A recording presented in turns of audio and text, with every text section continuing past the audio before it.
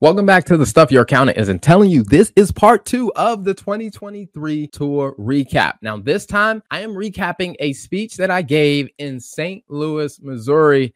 Yes, it was at the Scaling New Heights event. And there I talked about, really getting out of the box and finding new ways of creating profitable sources of revenue and income in your business. So stay tuned for this episode.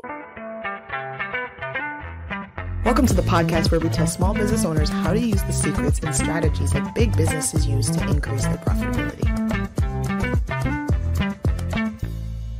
So if we travel back in time to the summer of 2023, I was a speaker at the Scaling New Heights conference in St. Louis, hosted by the Woodard Events LLC, and it was a great event. It's probably, I would say, one of the major events for accountants, for bookkeepers. If you're in that space, this is a major event. Now, I will say is, maybe you're not an accountant, you're not a bookkeeper. If you are a business owner, one of the things that you want is you want to know that your accountant or your bookkeeper is actually going to conferences because they're able to get in rooms to learn from other people in the field so they can bring that information back to helping your business win.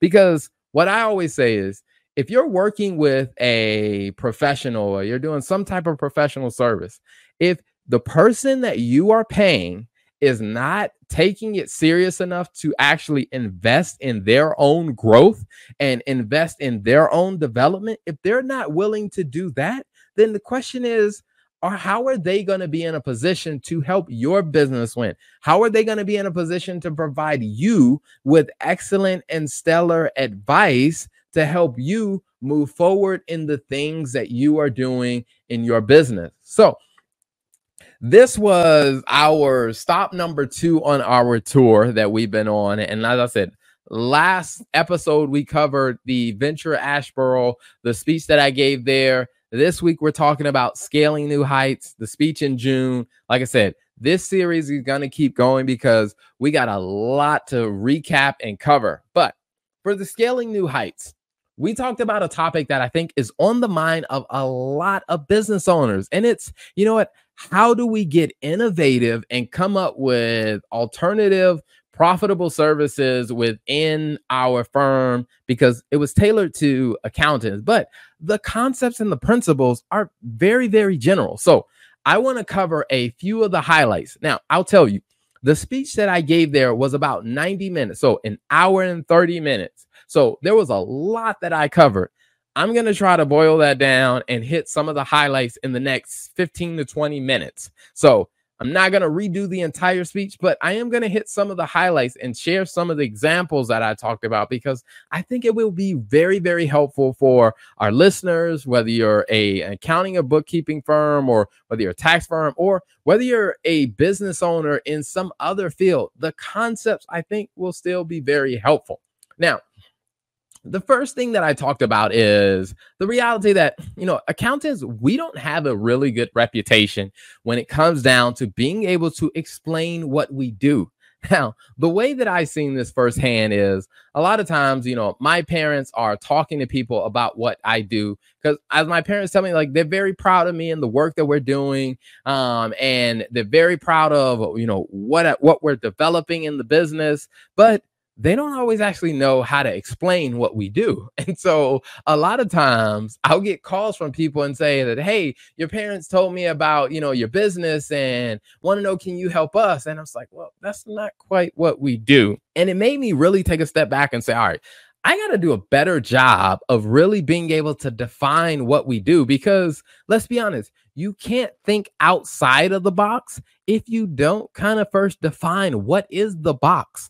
Like, when people think about, your type of service, what you do, how would they define it? Like, what is the definition of what you do? So I started off by thinking about, when it comes down to accountants, when you think about what we do, it typically falls into these areas.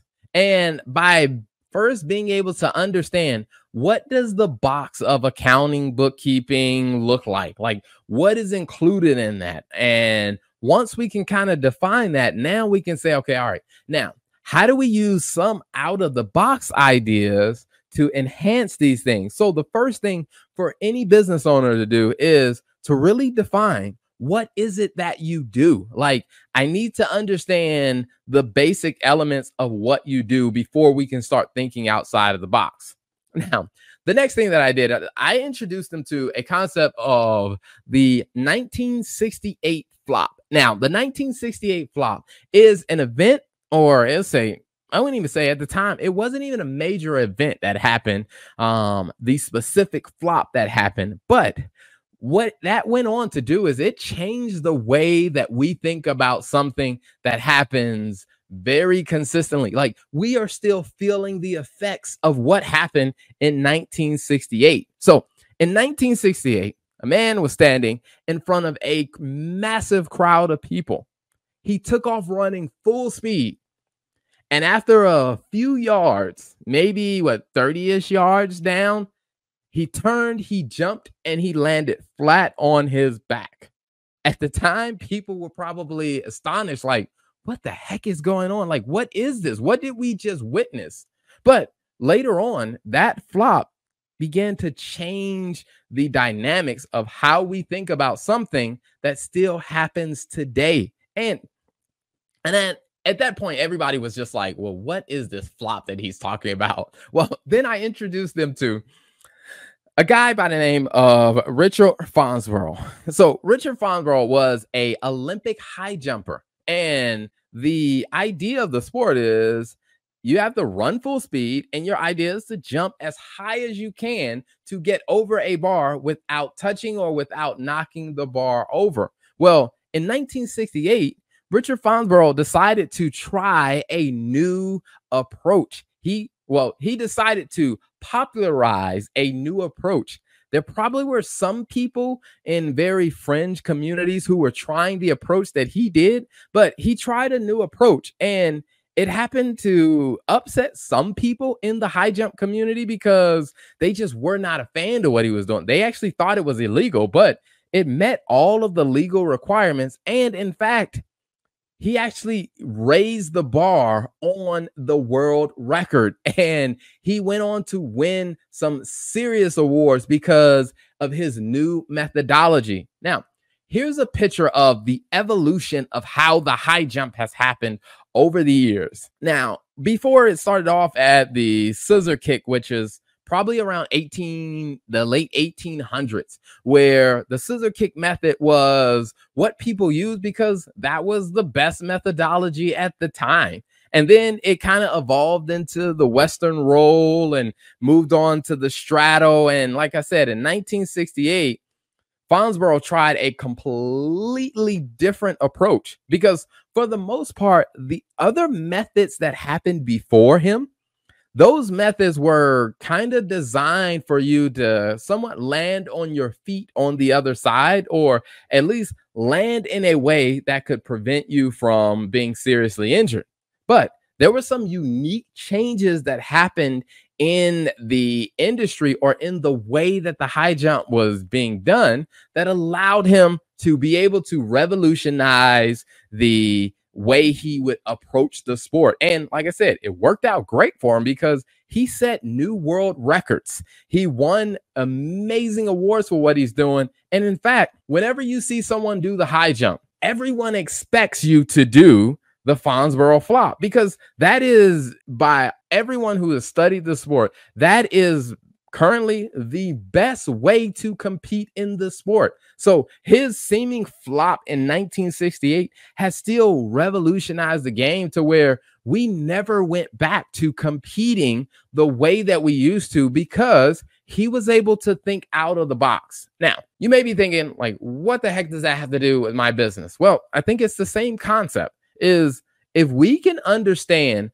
the basic rules and we kind of understand the history of what our industry has been doing, where our industry has come from, we can now look and say, okay, all right, what out of the box methods can we use where we can still comply by the relevant rules and regulations of our business, but how do we give ourselves that extra edge by thinking outside of the box? Now, at the conference, I compared this and I looked at, hey, here are some of the elements that led to the change in the high jump. Here are some of the elements that lead to the change in the accounting industry. And let's be honest, most businesses can probably say the same thing. Like, the profession itself may be evolving and changing, where there may be new rules, there may be new opportunities that are coming up. There may be new skills and techniques that are being used within your profession that allow you to be able to do things today that you weren't able to do before. And of course, technology is a huge one. I mean, just about every industry has benefited from the evolution of technology, where technology allows you to do things today that you couldn't do in the past. And so when you think about your industry and you think about what you're doing, is there is new technology that's coming in. And what you tend to have is you have some people who want to fight against the technology and say, no, we're going to stay exactly where we are. But then you have some other people who are willing to say, okay, how can we incorporate this technology to help us start to move our business to the next level? Like, one of the big things that I've seen a lot of people using when it comes down to technology is they're using ChatGPT a bit more. Now, one of the ways that we've definitely used it a lot is when it comes down to like financial analysis, a lot of it gets done in spreadsheets a lot of times. And what we were finding is people were spending a lot of time, manually doing things because they didn't know how to write certain formulas. And so we introduced the team to ChatGPT. And now what we started doing is having the team really like, okay, all right, instead of you trying to do this the manual way, tell ChatGPT what you are trying to do and ask ChatGPT to help you write a formula that will solve this for you. And what we started doing is we started seeing the team's productivity started shooting through the roof because they were finding creative ways to use technology to help us continue moving forward. We also found some ways of being able to automate our reporting and automate our communication with our clients.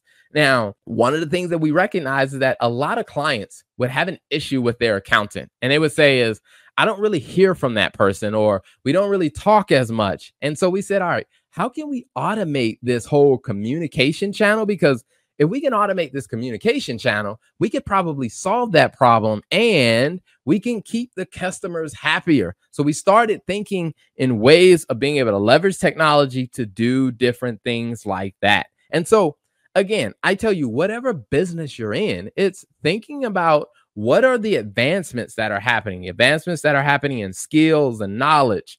What are the changes to your profession? What are the changes in technology? And how can you use that to get an edge to be able to take things to the next level within your business? Now, because I said this was a 90-minute speech, I would say I'm not one that likes to just sit and just talk for 90 minutes. So one of the things that we did in the middle of the speech, which everybody loved, is we played a game called Taboo. Now, if you've never played the game Taboo before, I'm telling you, you're missing out on a lot of fun, because what I like to do, my wife and I like to do, we really enjoy this game of Taboo, because especially when we get both sides of our family together. Now, my wife is half Kenyan, half Nigerian, and she was born in Kenya, lived in Africa between multiple different countries as her family moved up until she didn't come to the U.S. until she was a teenager. So her upbringing is very different from mine. Like, I was born in the U.S. We lived in a different, I lived in Germany for a period of time because my dad was in the military, but came back to the U.S., lived most of my life in the U.S. So our upbringings are very different. So sometimes the context behind certain words are very, very different. And it is interesting when you're playing a game like Taboo and you have to explain something and you're using all the words that make sense to you. But then when you look at your team and you realize this doesn't mean the same thing to them. And so it is always a hilarious event for us to play Taboo when both sides of the family come together, because we get to learn and laugh and enjoy so much. But I said, what if we did the same thing for our industry? Now, again, this was an accounting conference, so that is why I covered accounting, but you can do this for your own industry. What I did is I said, all right, let's take the 3 common areas of why a person hires an accountant, or why they say they hire an accountant. You have a bookkeeper, you have a tax accountant, and a CFO. Bookkeepers are going to help, they're going to do a certain thing. Tax accountants play a certain role. And then your CFOs do something a little different. And I said, okay, all right, let's break out in the room. And what I want everybody to do is pick the profession that you primarily focus on. If you're a tax accountant, pick that category. If you're a CFO, pick that category, a bookkeeper, so forth. And what I said is you have to explain what you do to the people around you without using any of these common words. And the reason why I pulled these words out is because, for us who are in the accounting industry, a lot of times this is how we explain what we do. But what I realized after doing over 500 interviews with non-accountants and other business owners and business leaders, these words don't mean the same thing to them as they do to a person who's an accountant.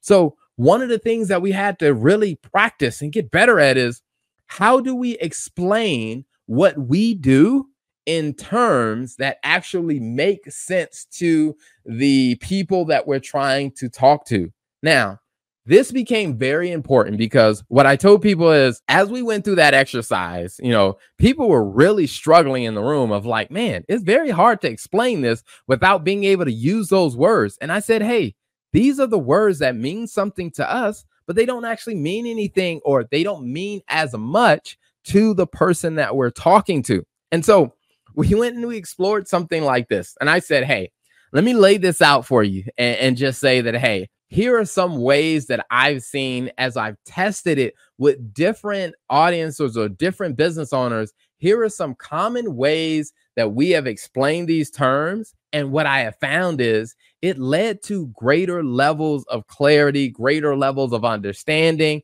and it allowed us to be able to communicate to the client what it is that we were trying to say. Now, when it came down to bookkeeping, what a lot of times we tell people is, hey, what this is, we're going to help organize your expenses and your income so that you can clearly understand what is happening with your money. You'll be able to see how money is coming in and going out of your business. And for most people, when I explain it that way, they're like, oh, now I understand what a bookkeeper does, or I understand what you are going to do as a bookkeeper. On the tax side, we explain things like, hey, we're going to help you avoid issues with the IRS, help you stay out of money jail, because we're going to kind of divide that difference between what is tax avoidance versus what's tax evasion.